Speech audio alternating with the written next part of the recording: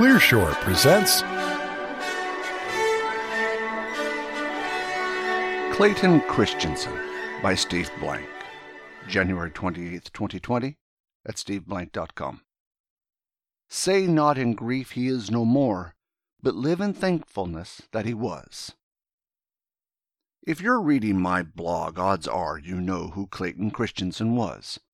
He passed away this week, and it was a loss to us all.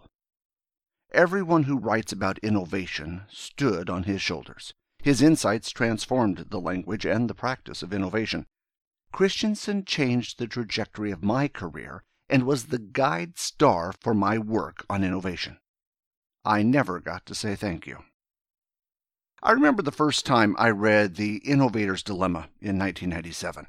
Christensen, writing for a corporate audience, explained that there were two classes of products, sustaining and disruptive.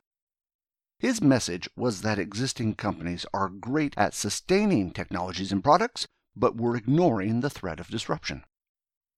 He explained that companies have a penchant for continually improving sustaining products by adding more features to solve existing customer problems, and while this maximized profit, it was a trap. Often the sustaining product features exceed the needs of some segments and ignore the needs of others. The focus on sustaining products leaves an opening for new startups with good enough products and willing to initially take lower profits to enter underserved or unserved markets. These new entrants were the disruptors. By targeting these overlooked segments, the new entrants could attract a broader base of customers, iterate rapidly, and adopt new improvements faster because they have less invested infrastructure at risk. They eventually crossed a threshold where they were not only cheaper, but also better or faster than the incumbent. And then they'd move upmarket into the incumbent's market.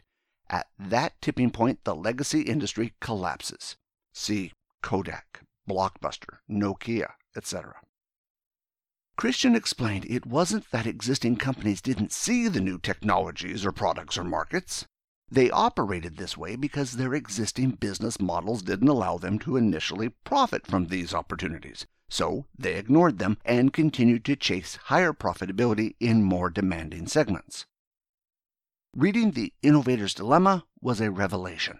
In essence, Christensen was explaining how disruptors with few resources could eat the lunch of incumbents. When I finished, I must have had 25 pages of notes. I had never read something so clear and, more importantly, so immediately applicable to what we were about to undertake. We had just started an enterprise software company, Epiphany, and we were one of those disruptors.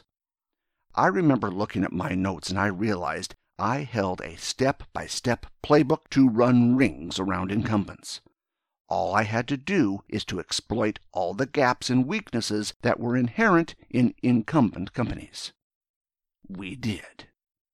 Thank you, Clay, for opening my eyes. Christensen's impact didn't end there. For the last 20 years, he inspired me to think differently about innovation and teaching. After retiring, I began to think about the nature of startup innovation and entrepreneurship. It dawned on me that the implicit assumption startups had operated under was that startups were simply smaller versions of large companies.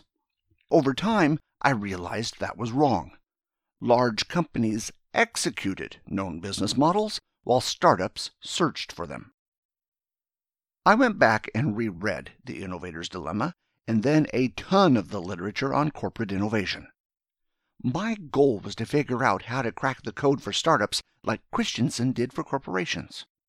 My first book, The 4 Steps to Epiphany, was a pale shadow of his work, but it did the job. Customer development became one of the 3 parts of the lean startup, as Eric Ries and Alexander Osterwalder provided the other 2 components, agile engineering and the business model canvas. Today, the pile of books on startup innovation and entrepreneurship likely equals the literature on corporate innovation. Unlike corporate executives, founders are closer to artists than executives. They see things others don't, and they spend their careers passionately trying to bring that vision to life. That passion powers them through the inevitable ups and downs of success and failures. Therefore, for founders, entrepreneurship wasn't a job, but a calling. Understanding the students Clay was teaching gave me the confidence that we needed to do something different.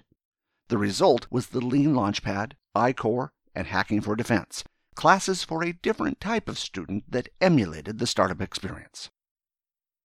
The next phase of my career was trying to understand why the tools we built for startups ended up as failing, such as Innovation Theater, in companies and government organizations rather than creating actual innovation.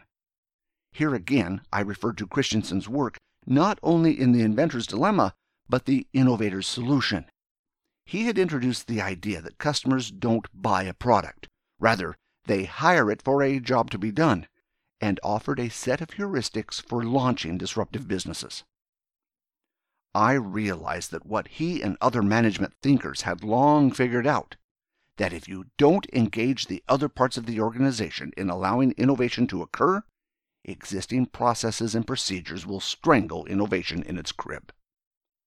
In the end, companies and government agencies need an innovation doctrine, a shared body of beliefs of how innovation is practiced, and an innovation pipeline, an end-to-end process for delivery and deployment of innovation.